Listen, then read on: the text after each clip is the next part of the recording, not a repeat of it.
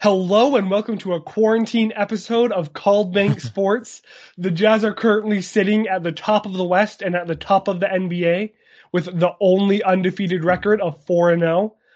Doesn't mean a lot when you have, in my opinion, only played two quarters of basketball against solid finals talent, but hey, we'll take the wins where they come and we will enjoy this good start to the season. So Dale and I today, first of all, wanted to talk about A, why the Jazz are going 82-0. B, why Rudy Gobert is already the consensus MVP and there's no bones about it. And then C, just kind of look at the records and more so C, of the other teams in the NBA and kind of what we think it means. Like the Los Angeles Lakers sitting at 3-3 after dropping a 25-plus point lead against the Oklahoma City Thunder, the Suns definitely not coming out how they want at 1-3. But it is important to remember that last year the Jazz started at 4-4 before going on a tear to get the 1 seed. And, the last undefeated team last year at 4-0 was the Orlando Magic. And if you know anything about the Magic, yeah, definitely not planning on replicating what the Magic did last year. But Dale, whose record stands out the most to you right now? Well, you mentioned the Suns, and I think they're the most surprising one. But specifically in the West, I think the two teams that stand out, one that's good and one that's bad, is the Timberwolves and the Clippers. The Timberwolves are up at, right now, they're third in the West with a 3-1 record, and the Clippers are 1-4, weighted on at 12th. And I think going in, we didn't really have any expectations for the Timberwolves. We said, maybe they'll make like a 10th seed and make a play-in if they're lucky. And we kind of thought the Clippers would really do pretty good even without Kawhi Leonard. So those have both been kind of surprising. I will say the Timberwolves aren't nearly as surprising for me because I feel like in the past they have this thing where they start off and they look like they're going to make the playoffs and they look like they could even be a top seed. And whether or not it's just Cat not having enough motivation or, it just gets really cold in Minnesota. I don't know what it is. That's it. It's that one. They just kind of lose their fire and end up falling off. So I still don't expect the Timberwolves to make the playoffs. And they could prove me wrong. Like Karl Anthony Towns is an amazing player, lacks on the defensive end, but great on the offensive end. And could definitely, I think, be the best player on an NBA Finals team. I just don't necessarily know if he has the motivations to get there. And obviously, he's had some really life-changing things happen over the past couple of years, losing a lot of family to COVID and things like that. And whether or not, what impact that has on him and his drive, I don't know. But I'd love to see the T-Wolves do well. I just don't think we will. Yeah, and I just don't want the Jazz to play the Timberwolves in the playoffs, and maybe it's just because we had a rough time last season. But last year when we're a better team, it's just they had our number. No, they did. And to be fair, if I remember correctly, the Jazz didn't have Donovan for those 2 games last year, so that really, bringing in the best offensive player on your team, the lifeblood of your team, I'd say, is definitely going to improve those outcomes. So especially when it's playoff Donovan, playoff Donovan, playoffs when 50 points is a low scoring game. No, not quite that, but T-Wolves are going to be interesting. They could definitely come out of nowhere, and so could the Kings. But I just think both of those teams are going to fall off. But other than that, Golden State almost went 5-0, definitely shocking a lot of people there. I know that everyone, thought that Vegas's record prediction for them was way too high and everyone took the under. So you definitely don't like if you took the under watching the Golden State Warriors at 4-1 right now, starting off above expectations. But it'll be an interesting year. I do expect things to kind of level back out, with the Lakers probably being lower than most people expected. And the Suns will have to climb out of the gutter, they're at 10. But I think they'll get back into the top 5 teams here in the next couple weeks. I don't know if they're going to go on a tear like the Jazz did, and win double-digit games in a row. But I think they'll get back into it. Yeah, and I just want to point out we've already said this, but all these teams are 4 to 6 games into the season, which means every team has over 70 games left to play. Really, what happens now doesn't matter at all. But it's we're taking the data that we have and we're trying to figure out the trend. And that's the problem, is we just don't have much data yet. Every team could still go 74-8. Every team could still break the Bulls record. Now, if the Pistons or the Pelicans went out and did that after their start to the season, that would be mind-boggling. But the Pistons win the championship with Cade Cunningham this year. Everything's still on the table, like you said. This is way too early. I mean, we know Jazz started out 4-4 last year and then won 50-plus games in a reduced season. Orlando Magic started 4-0 and ended up literally selling everyone and just picking up draft picks. They got rid of Valanciunas, their best player, and sent him to Chicago. And we'll be seeing him tonight. That means that's what the Jazz are doing. No, just going to rebuilding. I don't. Even if the Jazz, got and were a lottery team this year, I don't know if they'd rebuild. Donovan Mitchell might ask out, but I don't know if they'd rebuild. Well, and the reason we're nowhere near rebuilding is because we have the favorite for the MVP right now. So I guess according to Basketball Reference, they're giving, what did you say, Rudy Gobert almost a 50% chance of winning the award since he's averaging 18-18 right now? Yeah, he's listed number 1 with a 47% chance. The number 2 is Jimmy Butler with 17%. So I don't know if I put either of them as realistic favorites for something like MVP. I don't think stats tell the story. I think something MVP, I would trust Vegas odds a lot more. Because they're putting factors other than stats into it. Is definitely a lot more of an emotional thing, and what you did for the team. I would be really interested to see what happens if Rudy Gobert kept managing 15-15 plus, which is possible for the season.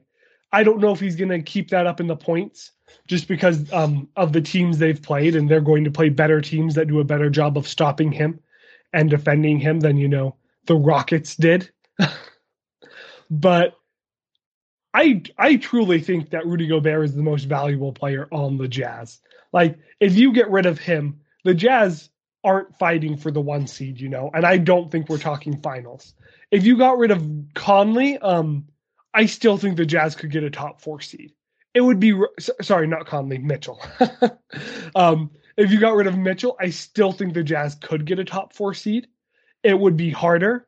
But even if you had a lower quality guard in that slot, just what Gobert does on defense is astronomically undervalued.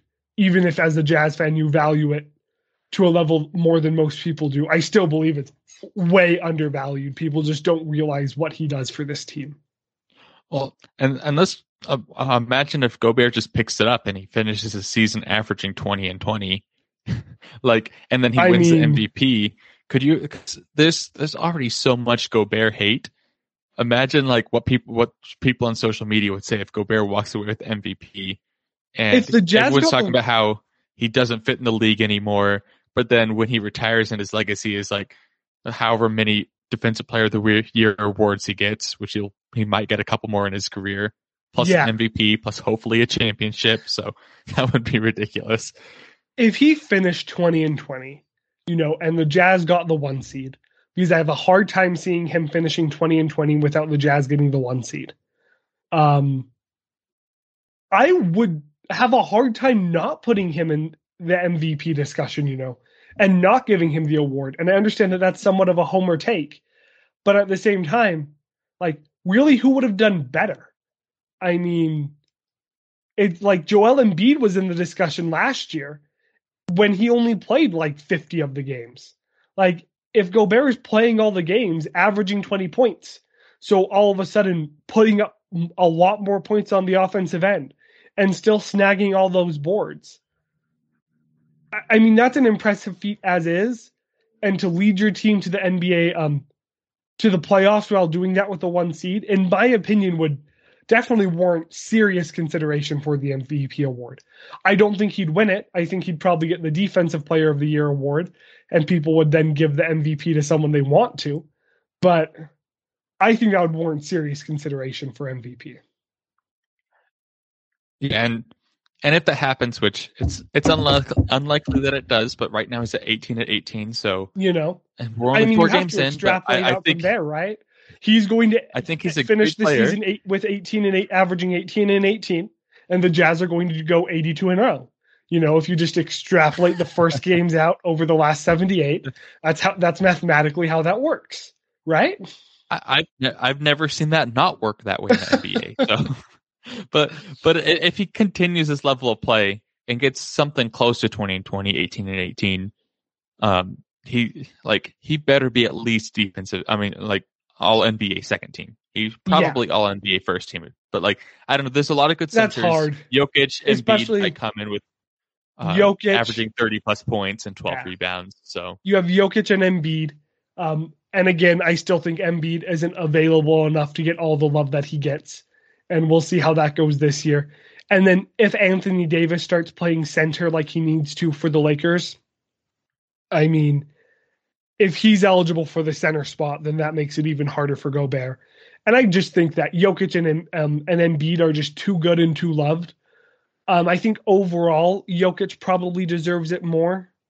Well, it's hard, though, right? Because when you're comparing Jokic to Gobert, you're saying, do I want someone who can play defense really well and facilitate on offense by screening?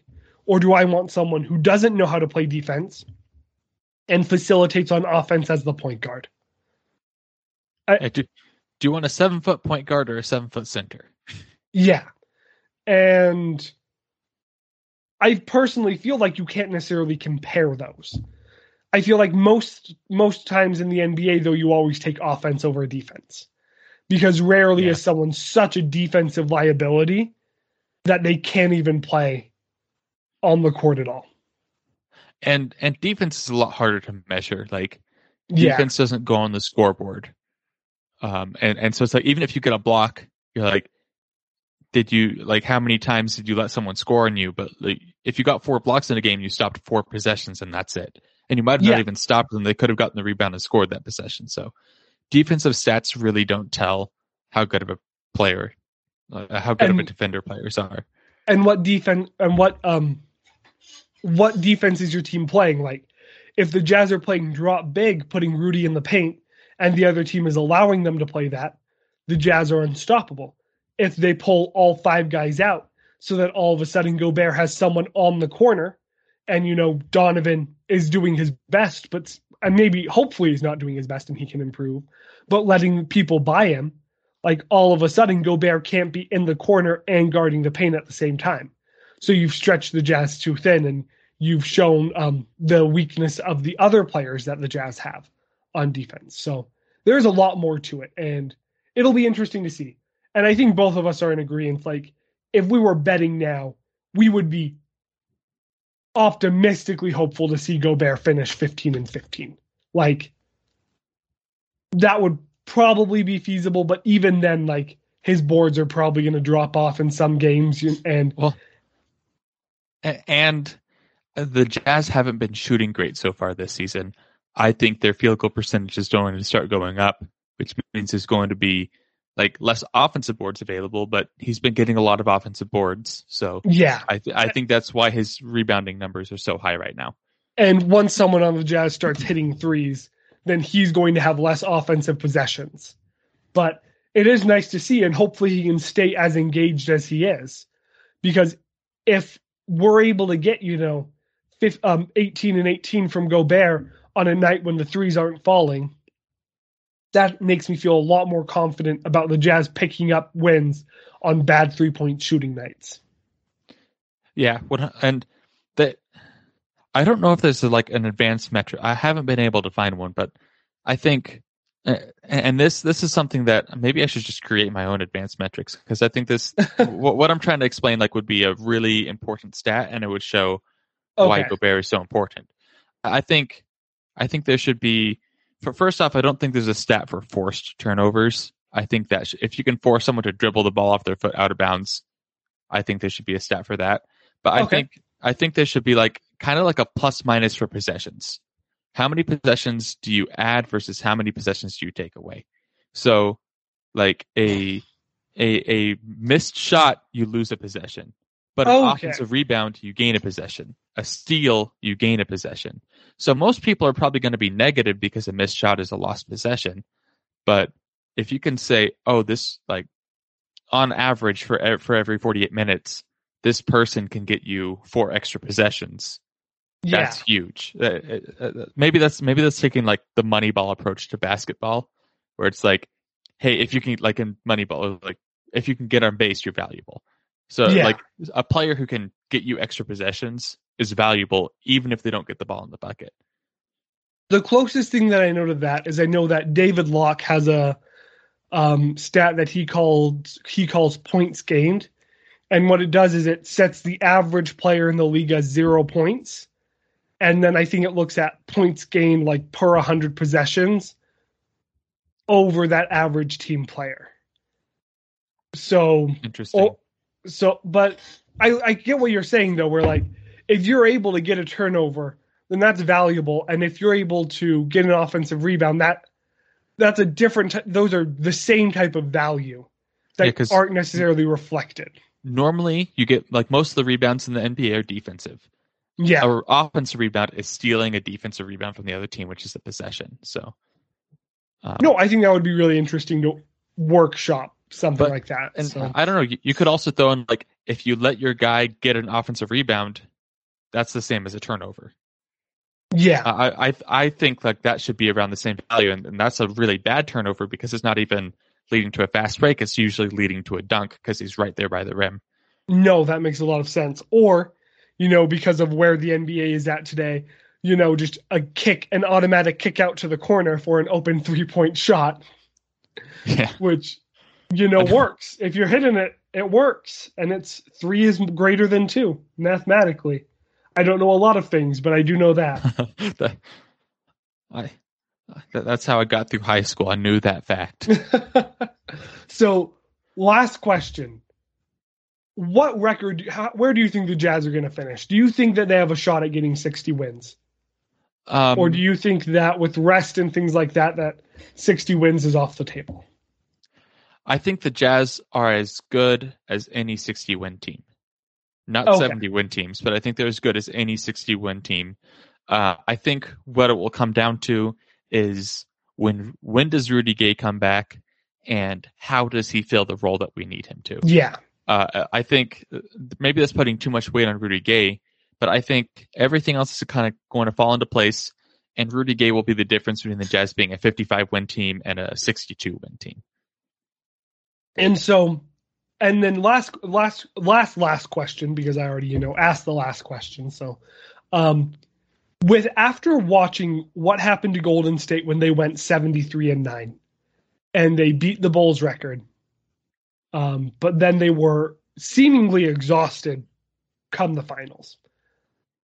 Do you even want to see the Jazz flirt with 74-8? I don't think that's going to happen. Like, that's a crazy record, and the NBA is way too good for that to happen right now. But would we want to even see that happen? I'm not going to say no. I don't like. Everyone blames that why Golden State lost. I would almost put more weight in like if you look at the Western Conference that year, the Spurs were like a high 60-win team. The Thunder were obviously ridiculous that year. Like that was probably the most competitive Western Conference as far as the top of the Western Conference that we've seen in a very long time.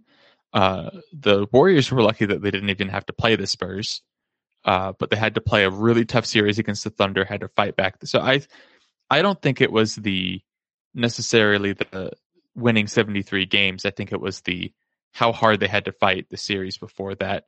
And I may be complete. And also, was that the Draymond Green suspension in Game 5 as well? I believe so. And because that was the year Cleveland won. And I don't want to say, Cleveland won because Golden State was tired, because I think Cleveland earned that championship.